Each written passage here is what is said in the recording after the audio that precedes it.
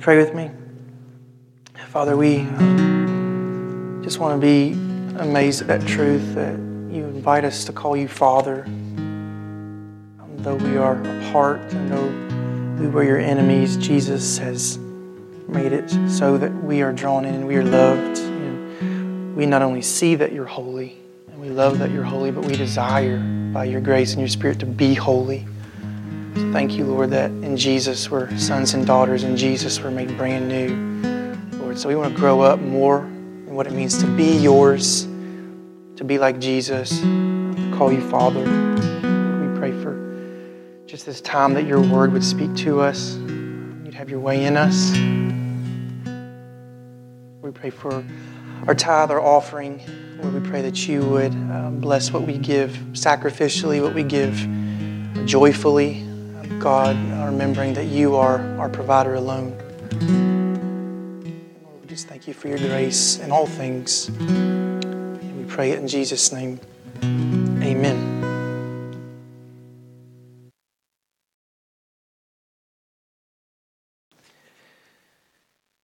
Well, good evening. It's good to be with you. We're going to be in Revelation chapter 2, continue on in the book of Revelation, Revelation chapter 2.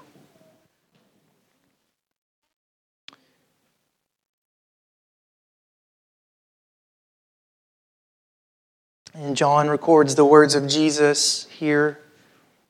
To the angel of the church in Ephesus write, the words of him who holds the 7 stars in his right hand, who walks among the 7 golden lampstands. I know your works, your toil, and your patient endurance, and how you cannot bear with those who are evil, but have tested those who call themselves apostles and are not, and found them to be false. I know you are enduring patiently and bearing up for my name's sake, and you have not grown weary. But I have this against you, that you've abandoned the love you had at first. Remember, therefore, from where you have fallen, and repent. And do the works you did at first. If not, I will come to you and remove your lampstand from its place, unless you repent. Yet this you have, you hate the works of the Nicolaitans, which I also hate. He who has an ear, let him hear what the Spirit says to the churches. To the one who conquers, I will grant to eat of the tree of life, which is in the paradise of God. If you've ever maybe watched a movie kind of in the time period of the Industrial Revolution, or maybe read about it, you know the Industrial Revolution was really an awful time to try to make a living, to take care of a family. In the Industrial Revolution, there were 0 regulations on, what you had to pay. So people were paid the absolute bare minimum. Conditions were extremely dangerous. You had children working. Work days were 14 to 16 hours a day, all just to barely scrap by. And I think that they had a mindset we didn't have, because for the songs and the hymns of the church in that period, they're more about heaven. They were looking forward to some kind of end to life. And I think we can get ourselves in that place in the Christian life where it feels like we're laboring to no end. We tend to get tunnel vision. We tend to not be able to see past the end of our noses, and the Christian life just ends up feeling like what I'm supposed to be doing. It just feels like labor for labor's sake. But Jesus talks to the church at Ephesus who's kind of gotten in this mode, and he's talking to them about kingdom labor.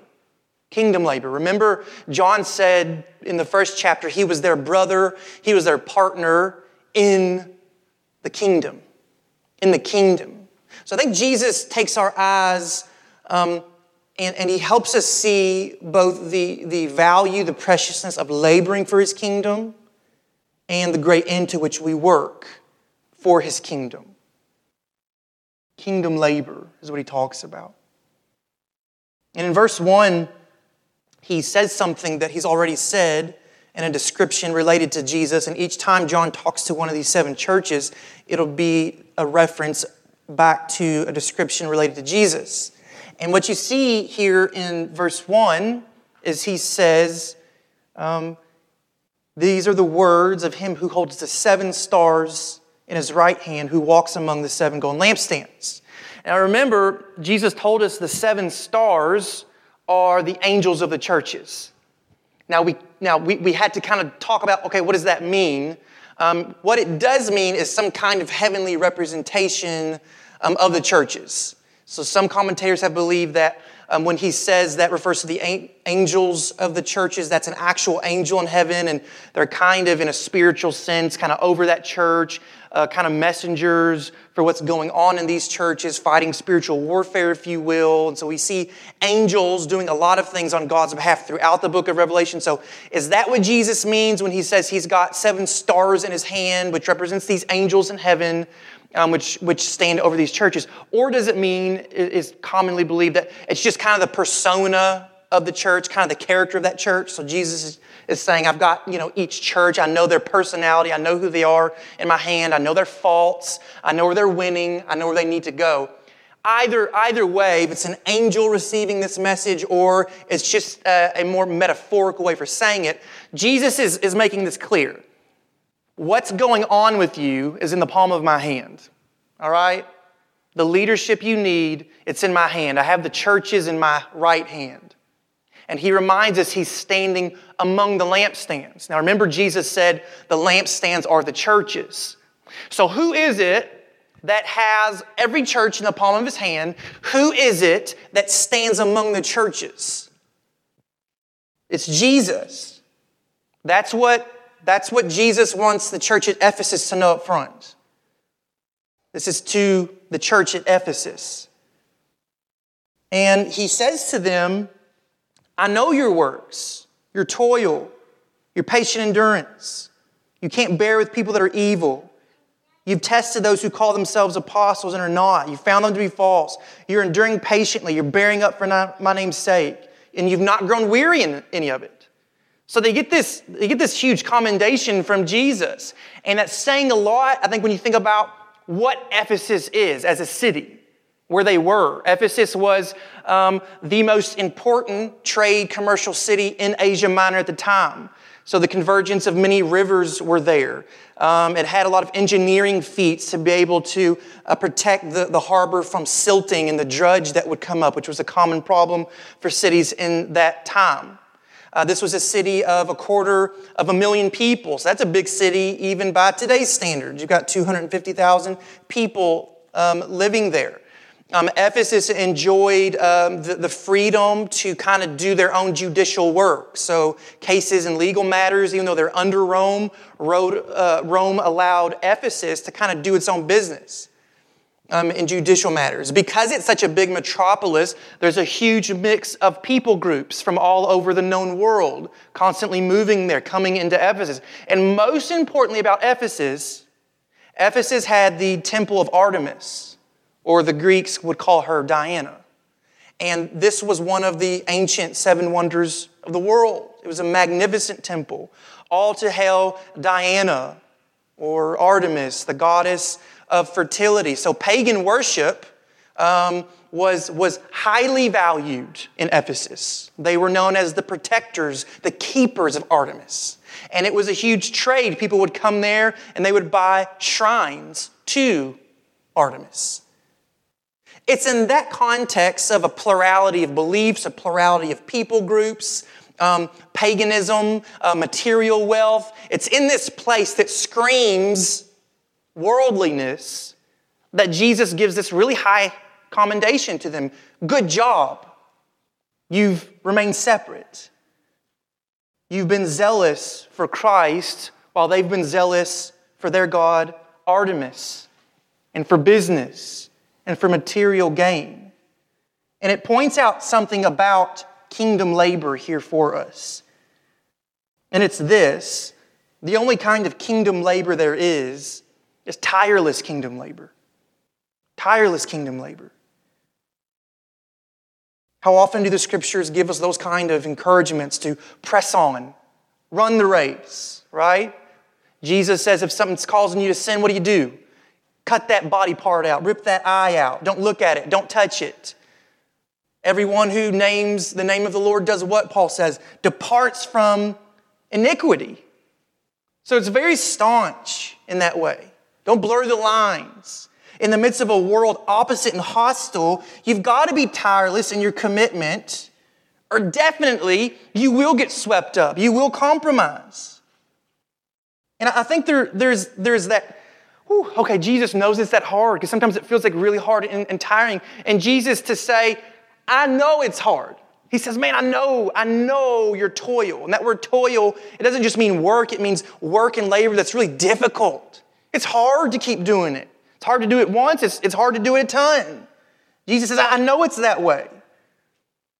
So I think it's important for us to ask if kingdom labor is so important, and it's so important that we tirelessly labor for Jesus, our King and His kingdom, not our kingdoms, not the kingdom of the world around us. What are those things for which we toil specifically? Because I don't want to waste my time laboring on the wrong thing. Well, the first thing I think we have to say the Scriptures teach us we need to remain tireless in our toil and labors is self. Your own self. You think, well, that's selfish to think about myself. Christianity is about others, right? Not initially, not first. It kind of goes to the whole, if the plane's going down and the masks fall out of the ceiling, don't help somebody else, help yourself first. Because if you can't breathe, you're not good to anybody else. Following Christ, regardless of the era in which you live, the city you live, it's fraught with temptation. Though we're Christians, we have the Spirit, until we're in glory, friends, you and I are endlessly susceptible to sin, and sin is ever present trying to get us. So if you're going to labor and toil for the King, you've got to guard your heart. It's a labor that you must be tireless in, is guarding your own heart. Now, it's easy, is it not, in the church, especially if you grew up in the church, you know how to look like you're guarding your heart. You know how to put on the right face. You know the right words to say. Good morning, brother. God bless you. Right? You seem like, there goes a model Christian. It's kind of like the same thing with a house. You might be able to keep your grass cut low enough, and, your flower bed doesn't have too many weeds. And as long as people drive by on the street, they don't get up to your house. They don't see what, disarray it's in. Like, oh, wow. There's weeds everywhere, and you go inside, and there's holes in the wall, and there's crack in the foundation, right? And there's some musty smell, and the ceiling is leaking, and there's pipes coming through, and all this stuff, and it's in horrible disrepair, but nobody knows it, because you know how to make the outside look just barely good enough. But friend, remember this, that Jesus stands among the lampstands. Which means not just in every church, but He knows every heart. Jesus can see inside the home of your heart. And Jesus would have you take care for your own soul, because your soul's a precious, eternal thing, and for it you will give an account to God someday. What is the state of your heart?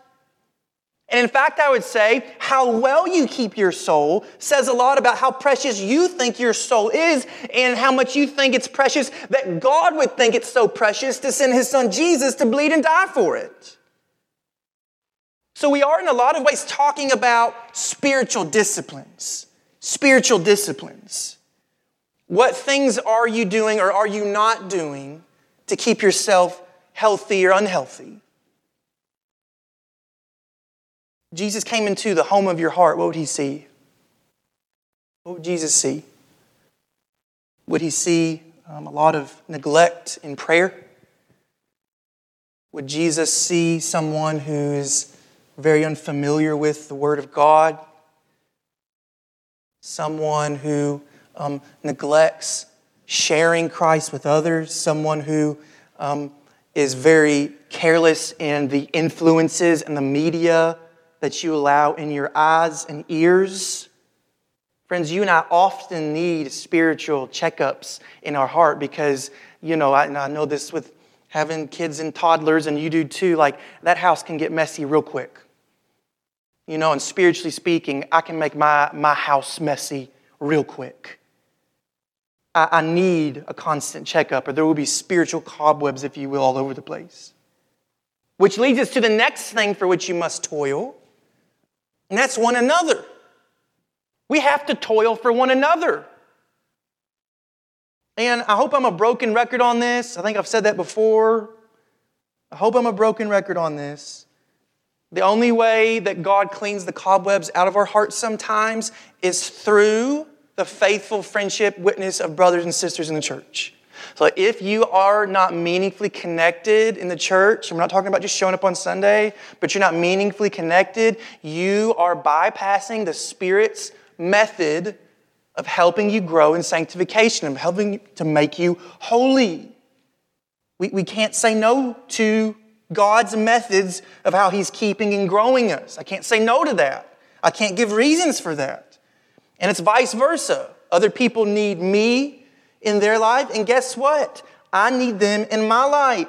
It's a body, right? The house of God is made up of people. It's multiple people. Paul says in Ephesians, you're like a body, right? And you're growing up together, all of your parts. And, I'll be the first to say it's a toil to bear with the people of God. You know why?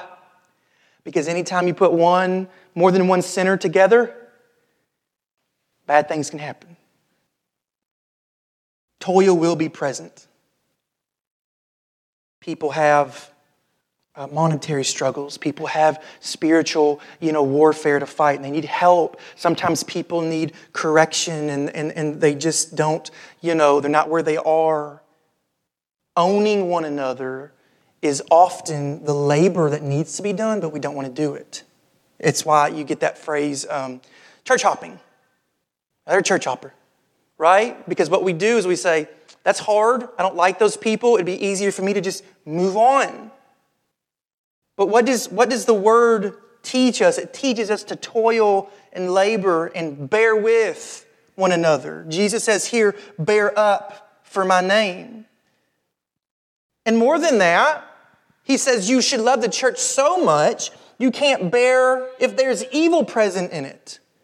So He's not talking about here just evil in general, like, there's evil in the world. Like, we know that. We know there's evil in the world. Specifically in context, He's praising the Ephesians because they're not letting worldliness, immorality, false doctrine inside the walls of the church.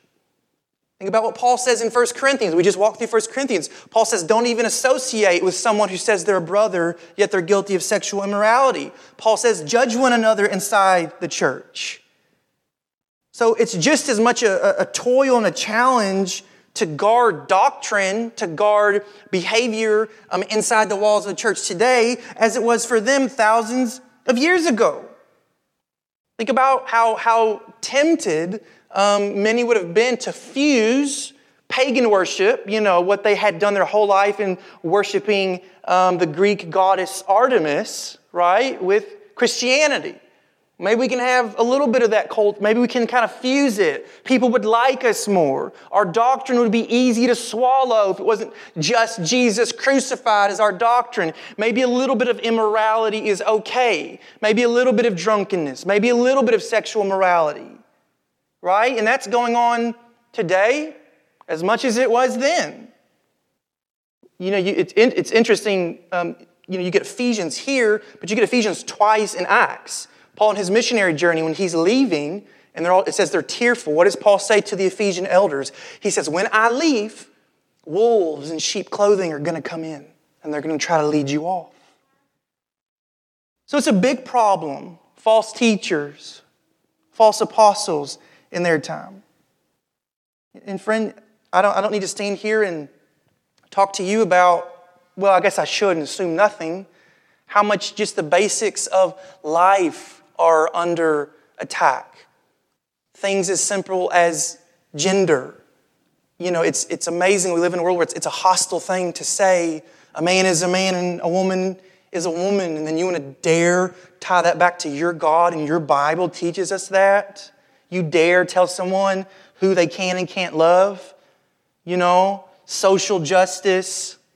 That's kind of hijacking biblical justice for a lot of people. prosperity, self-help, all these things swirl around in our time, and you don't have a church holding its chest up and saying, no. You have a lot of churches and a lot of denominations going, well, maybe we could give a little bit here. Well, maybe we could give a little bit there. Well, maybe we could just a little bit there. Much less to be a faithful witness. Because what do we also see in Acts? We see when Paul and Barnabas go to Ephesians, all the silversmith, they get together and formulate a plan to throw Paul and Barnabas out of town, because it says that, they would make these little silver shrines of Artemis and they would sell these. But he says so many people in all the known world are turning to Christ, it's ruining their business. So it wasn't just an offensive message, it was messing with their pockets. But Paul faithfully preaches Christ crucified in a hostile culture. It's only by patient endurance that we can toil like this. Continue on in it together. Preach it to the world. And not grow weary. William Carey, the pioneer missionary, said something that I feel like it's so good to hear, because I think I can identify with it, but you can too. William Carey says, if he, being the Lord, if he give me credit for being a plotter, he will describe me justly. Anything beyond that will be too much. I can plod. I can persevere in any definite pursuit. To this I owe everything. And that's what the Christian life is. I know we're told to run the race, we're told to go, but let's be honest, it's just hard sometimes. And it's a toilsome thing to resist sin. It's a toilsome thing to be on top of my schedule so I don't let my prayer life suffer. It's a toilsome thing to be present in the life of other people when I don't want to. It's a toilsome, hard thing. But by God's grace, if I can just take a couple steps today and keep going. If by God's grace I can take a couple more steps today and keep going. I can plod, I can keep moving. Friends, Jesus is looking at the inside of your heart and mind. What's his description of it? What's his description of it? What's his description of providence here? Does he say, ooh, you got some cobwebs in there? And surely we've got some cobwebs and, some dirty dishes in our sink. But by God's grace, we say, Lord, show us these things so we can repent and we can turn and we can pursue you. We can be a faithful light in the world. Let me give my best energy and my best efforts to the only thing that deserves them, and that's Christ, and that's his church, and that's his great commission, and that's his glory. Lord, don't let me live for something smaller. I don't want to live for anything smaller. Have you given your best to the kingdom and the King? But it's on the turn of a dime, Jesus gives them this wonderful commendation, but then he reprimands them. He reprimands them for their labor. Look at it in verse 4. Jesus says, but I have this against you. You've abandoned the love you had at first. Remember, therefore, from where you have fallen, repent and do the works you did at first. If not, I will come to you and remove your lampstand from its place unless you repent. So imagine you're, in Ephesus and somebody shows up. Hey, the Apostle John got a vision from Jesus and he got a specific letter for us. Like Jesus in heaven came down in a vision and gave us a letter. Like us, the church at Ephesus. And you're probably freaked out, like, oh my gosh, what's it going to say? And Jesus keeps going on about, y'all don't grow weary, and you're bearing up, you can't stand evil. And so you're like, oh, this is a good letter from Jesus. Okay, keep reading it. But then you get this but. You're like, uh-oh. Jesus says, but I got this against you. You don't do the things that you do for me from a place of love anymore. It's like, what do you want, Jesus? Like, we're waking up at 5 a.m. and praying. We're studying the Bible. We're going to, Bible study with other people. I'm giving my money away. I'm looking for ways to have, Jesus conversations with people. I'm keeping up with cultural trends so, I don't fall into error. And it's like, what do you want from me? What do you want me to do for you then, Jesus? And this is such an important truth Such an important truth. Here's what God wants you to do for Him. Nothing. Because there's nothing that a sinner like you or a sinner like me could possibly give the one true God to make Him happy. Is there something you could do for God to make Him happy, to satisfy Him? What we're saying then, there is something I could do better than Jesus has already done for the Father. You cannot. Maybe if I do this, that would make God happy. Friend, Jesus has already made the Father happy. There's nothing that you and I can, quote unquote, do to make God happy. That's the beauty of the gospel. The beauty of the gospel is that you and I could do nothing to please, to satisfy God. We're all equally under the weight and the burden of God's law that we broke. And yet God sent His Son, born of a woman, and that God-man satisfied the law's requirements for holiness. That Son spilled His blood to wash over your sin so that you wouldn't be under the wrath of God. That Son was resurrected from the dead and filled you with His Spirit. There's nothing you can do to make God happy. That's what you call religion. And that's the hell that a lot of people live in. If I can keep those rules good enough, if I can just keep those rules good enough, if I can obey it just good enough. Friends, the gospel preaches something far better to us. It preaches Jesus crucified on your behalf. So following Jesus is not about what I can do for God. It's about rejoicing in what God has done for me. The Christian life is not firstly about serving God. The Christian life is firstly about knowing and being known by God. I read it sparingly because I think it's one of those verses that is so serious. You know, it's so serious you don't want to read it too much and lose the force of it. But in Matthew 7, Jesus says, "Not everyone who says to me, 'Lord, Lord,' will enter the kingdom of heaven, but the one who does the will of my Father who's in heaven. On that day, many will say to me, 'Lord, Lord, did we not prophesy in your name? Cast out demons in your name? Do many mighty works in your name?' And then I will declare to them, 'You didn't do enough. You didn't work hard enough.'" That's not what it says. "I never knew you. Depart from me, you worker of lawlessness." Friend, outside of Jesus, there's nothing we can do for God. You go forward in Matthew to chapter 10, Judas, just with the rest of the disciples, cast out demons.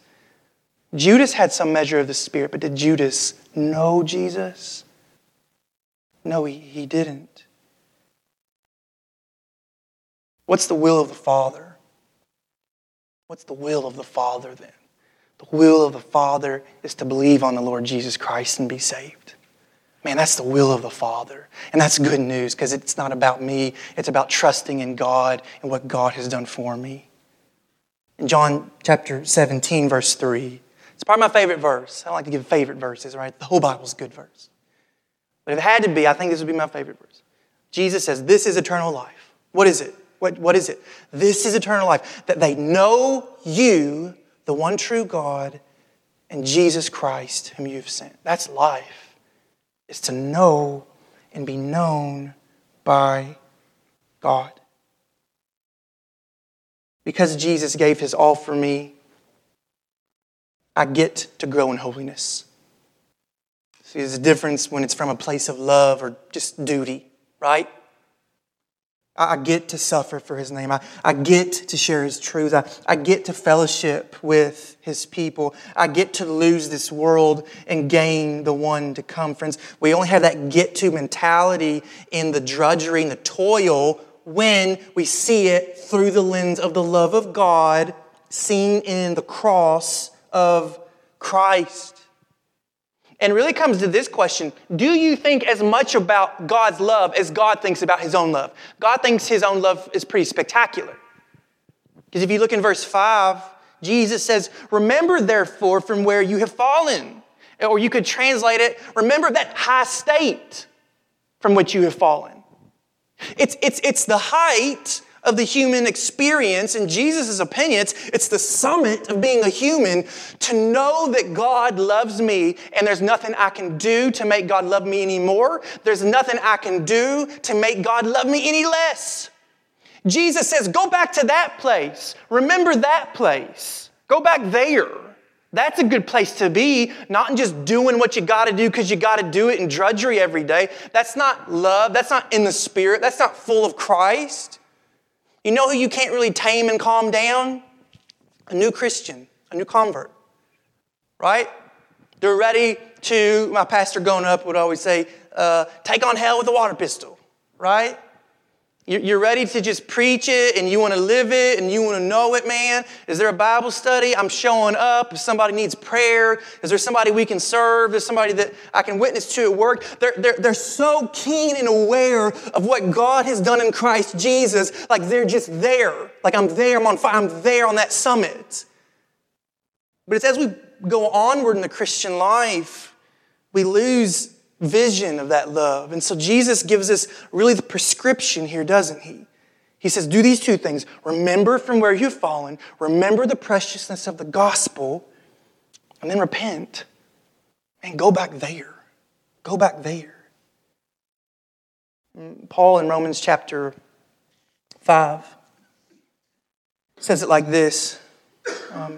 We rejoice in our sufferings, knowing suffering produces endurance, endurance produces character, character produces hope, hope doesn't put us to shame. So how do I then in Paul's words keep that going? Like how is it possible to do all that? He ends it by saying, because God's love has been poured into your heart. That's how.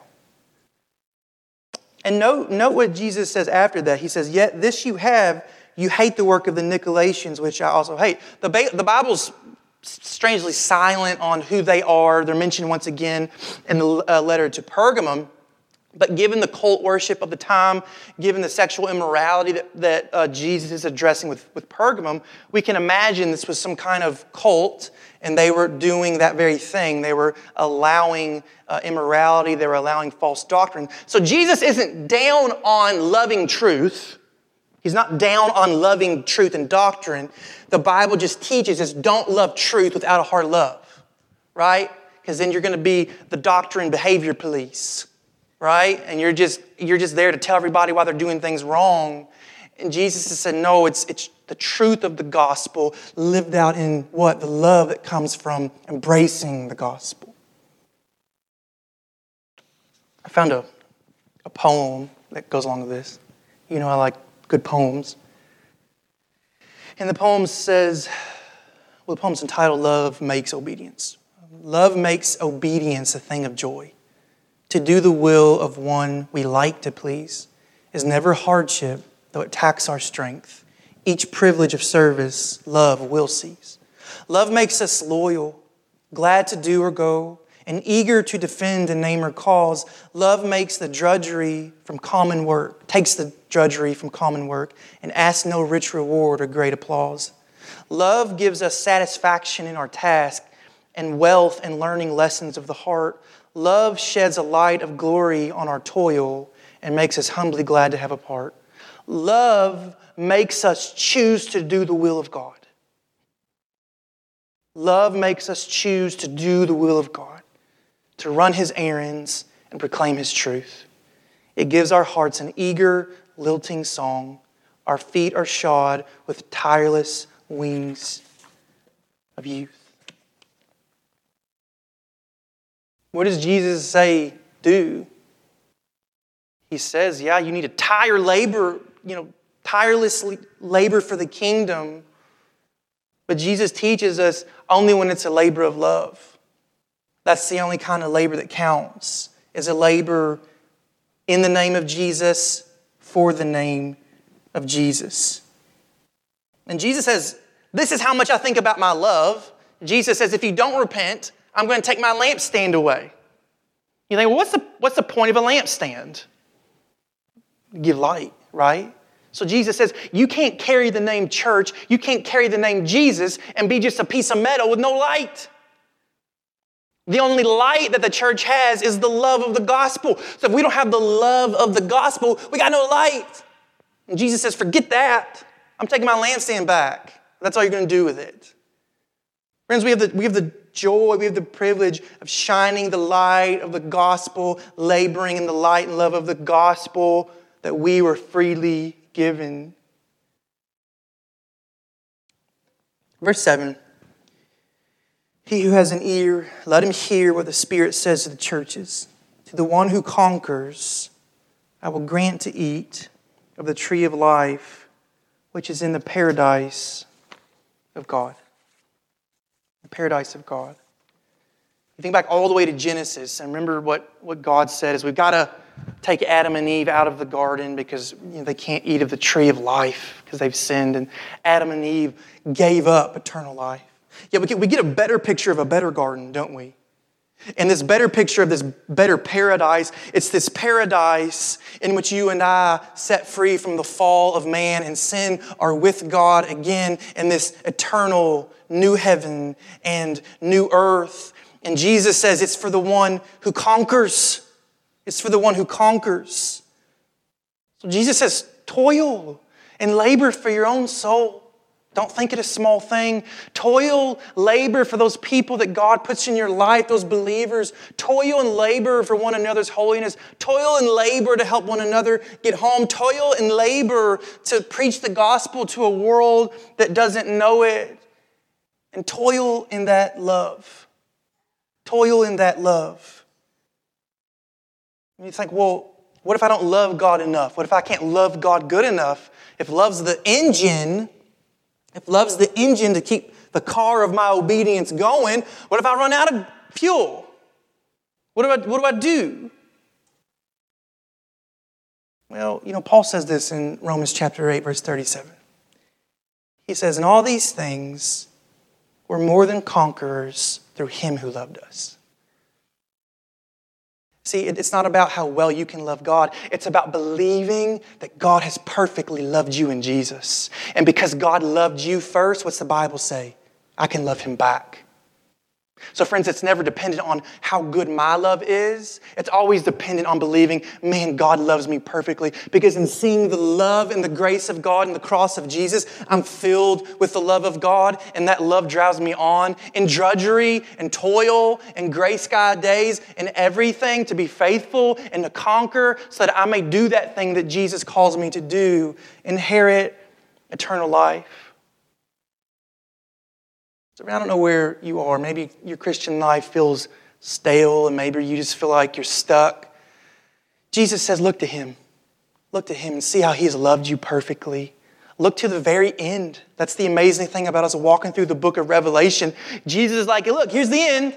And it works out great. It works out really great for Him and His people. So He says, come on home. Keep going. There's joy in the midst of the toil because there's the promise of life everlasting. It's what God has done for us, not what we can do for Him. Amen. All right, let's pray. Father, oftentimes, as wonderful as a gift that your love is, we are so prone to, Lord, look at other things we think deserve our attention, things that we think are problems, trials that are bigger than we are, issues that are going to be our undoing. Where we look at seasons of life, or we don't so much feel you're right here, or we just feel like we're failures in the Christian life. Lord, just turn our eyes to Jesus, God, that we may see it's not about us. It's not about how well we can perform for God. It's about believing and receiving Jesus, who has done all these things perfectly. It's about surrendering to the Spirit of Christ so that Christ lives in and through us as Christ does His work in our hearts and lives. Father, let us see how small and how frail and how helpless we are, and then rejoice in it, because it's only in our weaknesses that you're strong. It's in seeing how much we need you that you show up. So Lord, let us put our hand to the plow and work hard for the kingdom. Not waste these few precious moments of life that we have. And Lord, live for the eternity that's to come. Let it all be, God, we pray for your glory. It's in Christ's name. Amen.